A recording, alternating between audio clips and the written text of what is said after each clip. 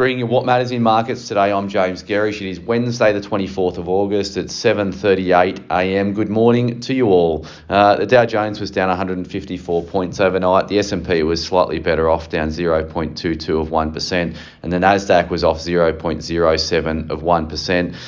US 10-year yields that we've been writing about a lot in recent times are up 3 basis points at 3.04%, and the SPI futures are pricing a rise of 15 points. Obviously, we had a fairly weak session yesterday across the Australian market, with the market down more than 1% on broad-based selling, so we're going to see some respite, at least at the open this morning.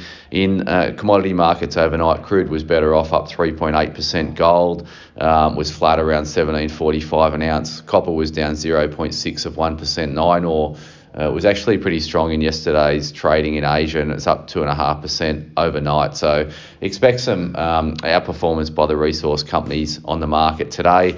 Reporting season's obviously dominating the landscape. So we had a really strong result and outcome from Altium yesterday. They rallied 20% on the session. ServiceStream was the weakest link yesterday. They were down 17% following their FY22 results that were slightly underwhelming.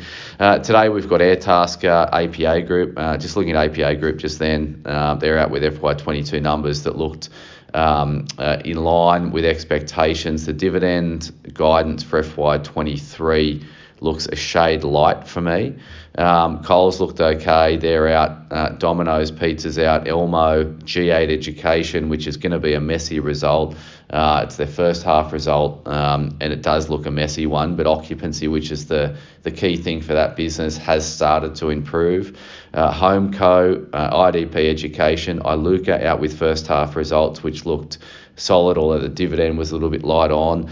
Ingenia, MyDeal, Netwealth, Nine, Pepper Money, Platinum Asset Management, Polynovo, Qantas, Regis Resources, Seven Group, Tabcorp, The Lottery Corp, Universal Store, WiseTech.